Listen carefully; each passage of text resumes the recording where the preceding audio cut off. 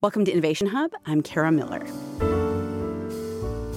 Once upon a time, there was a lovely party in the suburbs.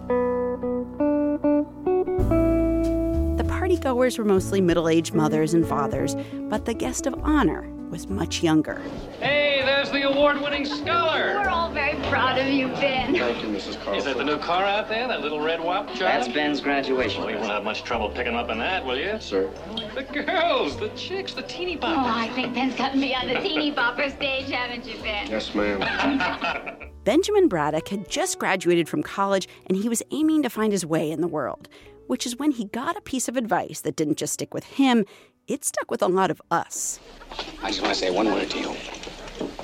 Just one word. Yes, sir. Are you listening? Yes, I am. Plastics. Exactly how do you mean? There's a great future in plastics. Think about it. Will you think about it? Yes, I will. Braddock didn't actually think much about plastics as a career opportunity, in part because he wasn't a real person. He was the main character in a 1967 movie called The Graduate. But the advice he got said a lot about America's love of stuff.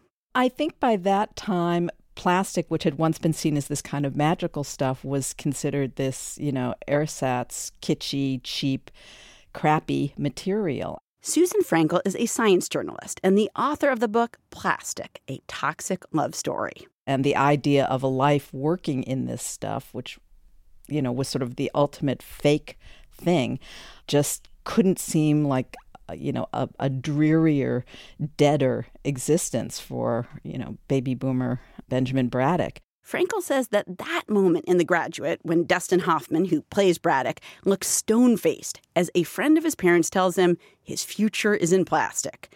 That moment was a turning point.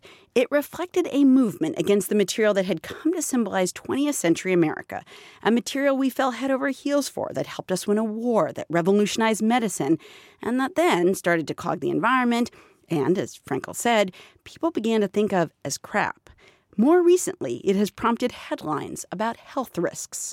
You're sort of kidding yourself if you think you can protect yourself from all of these hazards. Fundamentally, this is like the one area where I feel like we need stronger, tougher chemical laws if we're really going to ensure that we don't have things in our lives that are dangerous. We'll get back to plastic and health a little later on, but here's something to keep in mind as you unwrap Legos and Barbies and DVD players and new lawn furniture this holiday.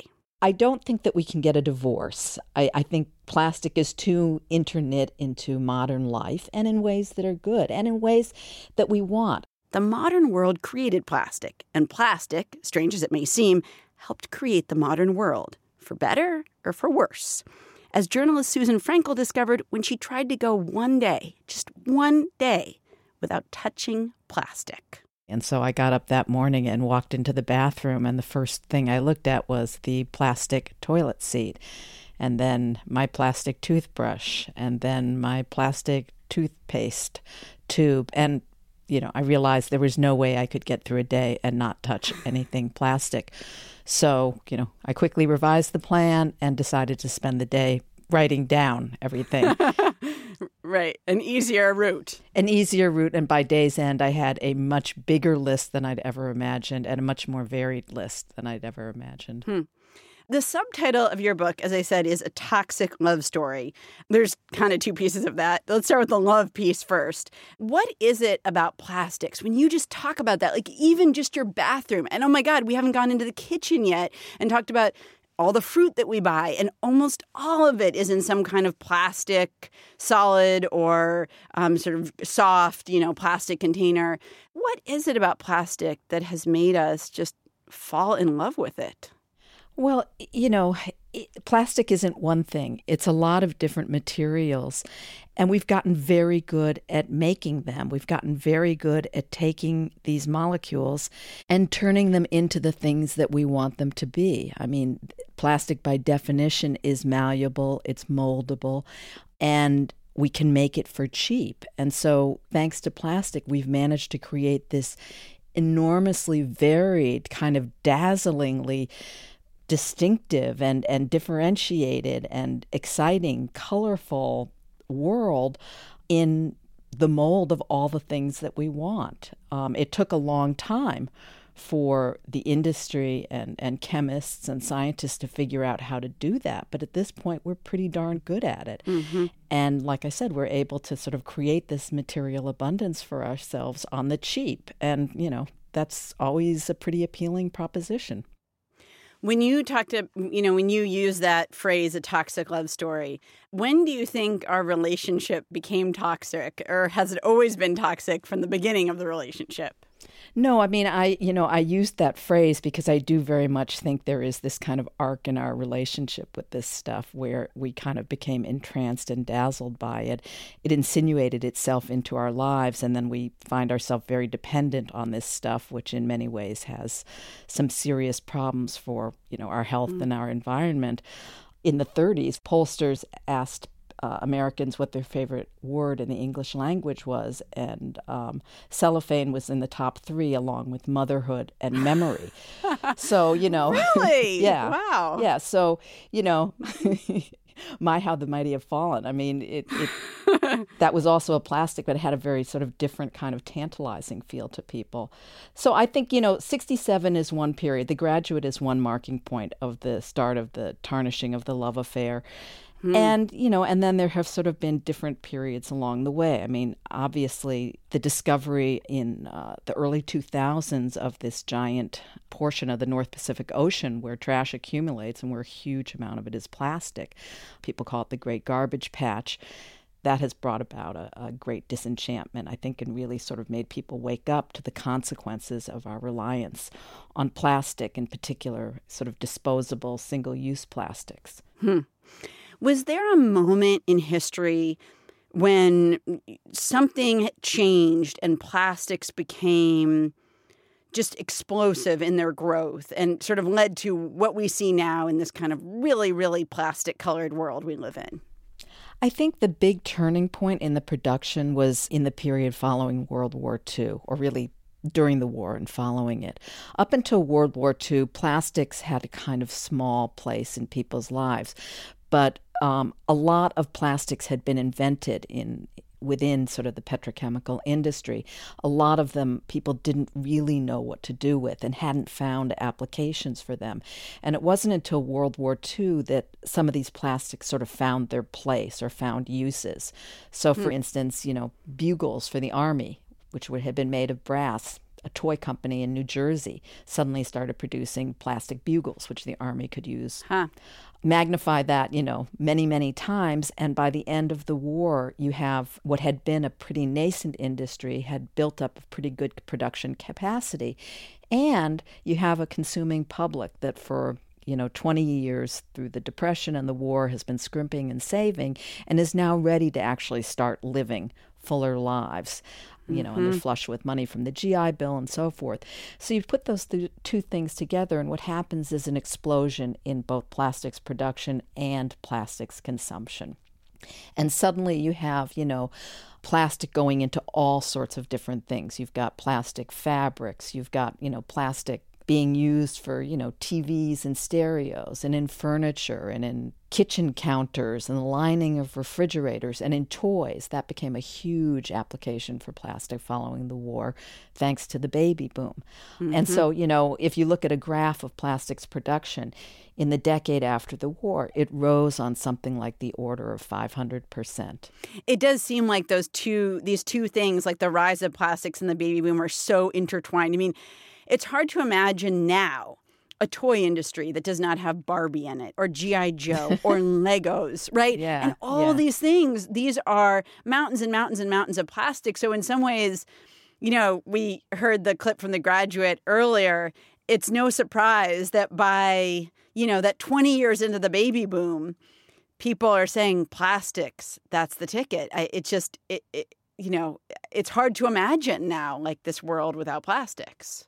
I think I interviewed someone who said, plastic is one of the great business stories of the 20th century. And it really was and is. I mean, if you look at plastic, that industry has been on a basically upward line since the mid-20th century, with a slight blip around the 2008 recession. And I can't think of any other industry that has grown that way. Right. we'll talk about some of the downsides of plastics in a minute, but I want to talk about some of the upsides. You write about how plastic revolutionized medicine. And unless you spend a lot of time in a hospital, you're a nurse, you're a doctor or something, you may not think about all the plastic that's involved in medicine. But do you want to talk a little bit about how medicine changed because of plastic? Well, I remember being in the hospital when my mother was ill and looking around her room and realizing that everything that surrounded us was plastic, including, a good part of the synthetic joint that went into her new hip. Plastic provided, it's hard to think of what it didn't provide. I mean, it provided sanitary equipment, the ability to have disposable equipment. It provided new kinds of medical devices. It's the, casing for things like MRIs. It's in, fine instruments. It's the bags with blood. It's the bags with IV fluid. It's when you get a shot, what is that, holder made out of that the nurse is giving you? Plastic. Exactly. Thank you. Well put. I tell the story about IV bags, which was a dramatic and huge innovation because up until that point, blood had been collected in glass bottles, which was not the greatest system, if for no other reason that they were prone to break. The idea of having a flexible blood bag was an absolute revolution. It meant that people could collect blood more easily, store it more easily. You didn't have to rely on gravity simply for the blood to flow. I mean, there were just a lot of possibilities that came about through that plastic vinyl IV bag. Would you guess that plastic then has saved a lot of lives when you think about what it's done in medicine? Oh, yes. I mean, you could not have modern medicine without plastic at this point. I mean, just take another example, disposable syringes. Could you imagine navigating something like the AIDS epidemic without disposable syringes? Plastic has saved tons of lives. You're listening to Innovation Hub. I'm Kara Miller. I'm talking with Susan Frankel, author of the book Plastic, A Toxic Love Story. When you think about sort of the dangers that exist from plastic, and we see headlines all the time about different ingredients in plastic that some new study has said is maybe not so good and maybe should be pulled out of plastics. Do you worry? I mean, you know how much of your life and the world around you is made of plastic, coated in plastic, whatever. Do you worry about the other side of this, which is the effect of plastic on your health in a negative way? Well, it's a complicated issue. Not all plastics are bad. There are some bad plastics. There are some plastics that contain chemicals that may be hazardous to our health. It's not acute hazards like lead or radioactive materials. The chief danger of some of the chemicals that are in some plastics is that they may disrupt or interfere with hormones in our bodies. And probably the worst impacts there have more to do with the timing of exposure. There are certain periods in our lives, when we're in the womb, when we're newborn, when we're entering puberty. There's certain vulnerable periods in people's lives where they're more susceptible to the dangers of their hormones being disrupted. And there are some plastics that seem to have that effect. I mean, plastics are emblematic of a much bigger problem, which is that we are surrounded by thousands and thousands of industrial chemicals that haven't been adequately vetted for their safety. And that's not just in plastics. I mean, that is in all sorts of things. When, the CDC does analyses of the chemicals that are in people's bloodstreams, we're all harboring dozens of industrial chemicals at very, very minute traces. I mean, it's not like we're carrying, a quart of PCBs in our systems or DDT in our systems. These are very small trace amounts, but there's growing evidence that trace amounts can affect our health. What I worry about is less any individual chemical than that sort of stew of synthetic chemicals that we are all marinating in all the time. Are there things on the market right now that you would avoid that, given what you know about plastics, you might, kind of stay away from certain kinds of ingredients or certain types of plastics? Yes and no. I think vinyl is a bad plastic. It's made with really toxic stuff to begin with. It's really only usable when you add a lot of chemicals to it. And the phthalates that are used to make it flexible, we know that they migrate out, and we know that they can get into humans who come into contact with them. So I think, soft vinyls are not a great thing. I would try to reduce my exposure to them. Where do you find vinyl, by the way? Like where that people commonly go or what they commonly handle might be made of vinyl? Shower curtains, flip-flops, certain toys, although less toys anymore.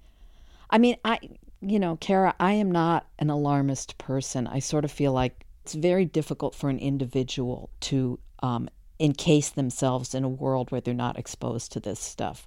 Yeah. If I had small children, if I was pregnant, I would be much more careful than I am as a middle-aged, woman beyond that time in my life.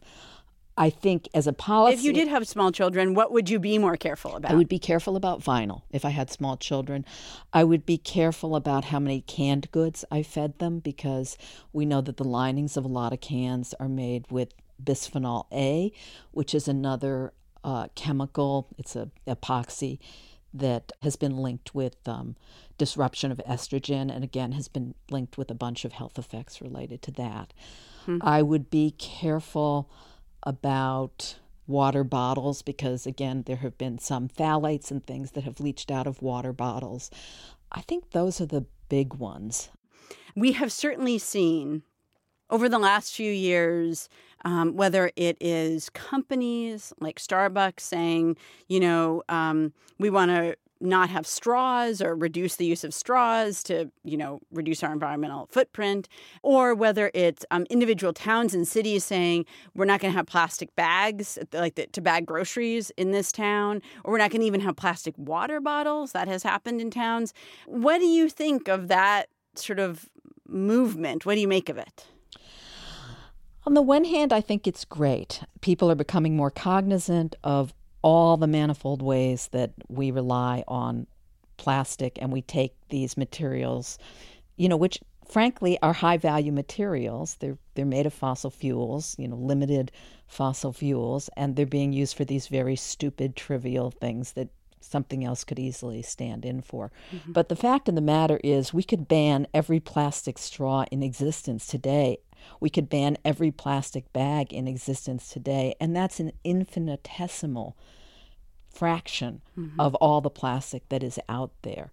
These are important sort of symbolic gateway things, but a third of all the plastic produced goes into packaging, and bags and straws and these kind of single-use things are just a very small piece of that packaging stream of what I call sort of prefab litter. To really deal with the problems, the environmental problems posed by plastics, requires more than straw bans. And then finally, so many of us, have recycling bins, and we dutifully recycle that plastic container our strawberries came in, or a plastic water bottle, or that plastic thing that our salad came in, or whatever. Are we actually any good at recycling plastic? No, we're really bad at it. I mean, the whole world is. The current estimate is something worldwide, something like less than 10% of all plastic is ever recycled.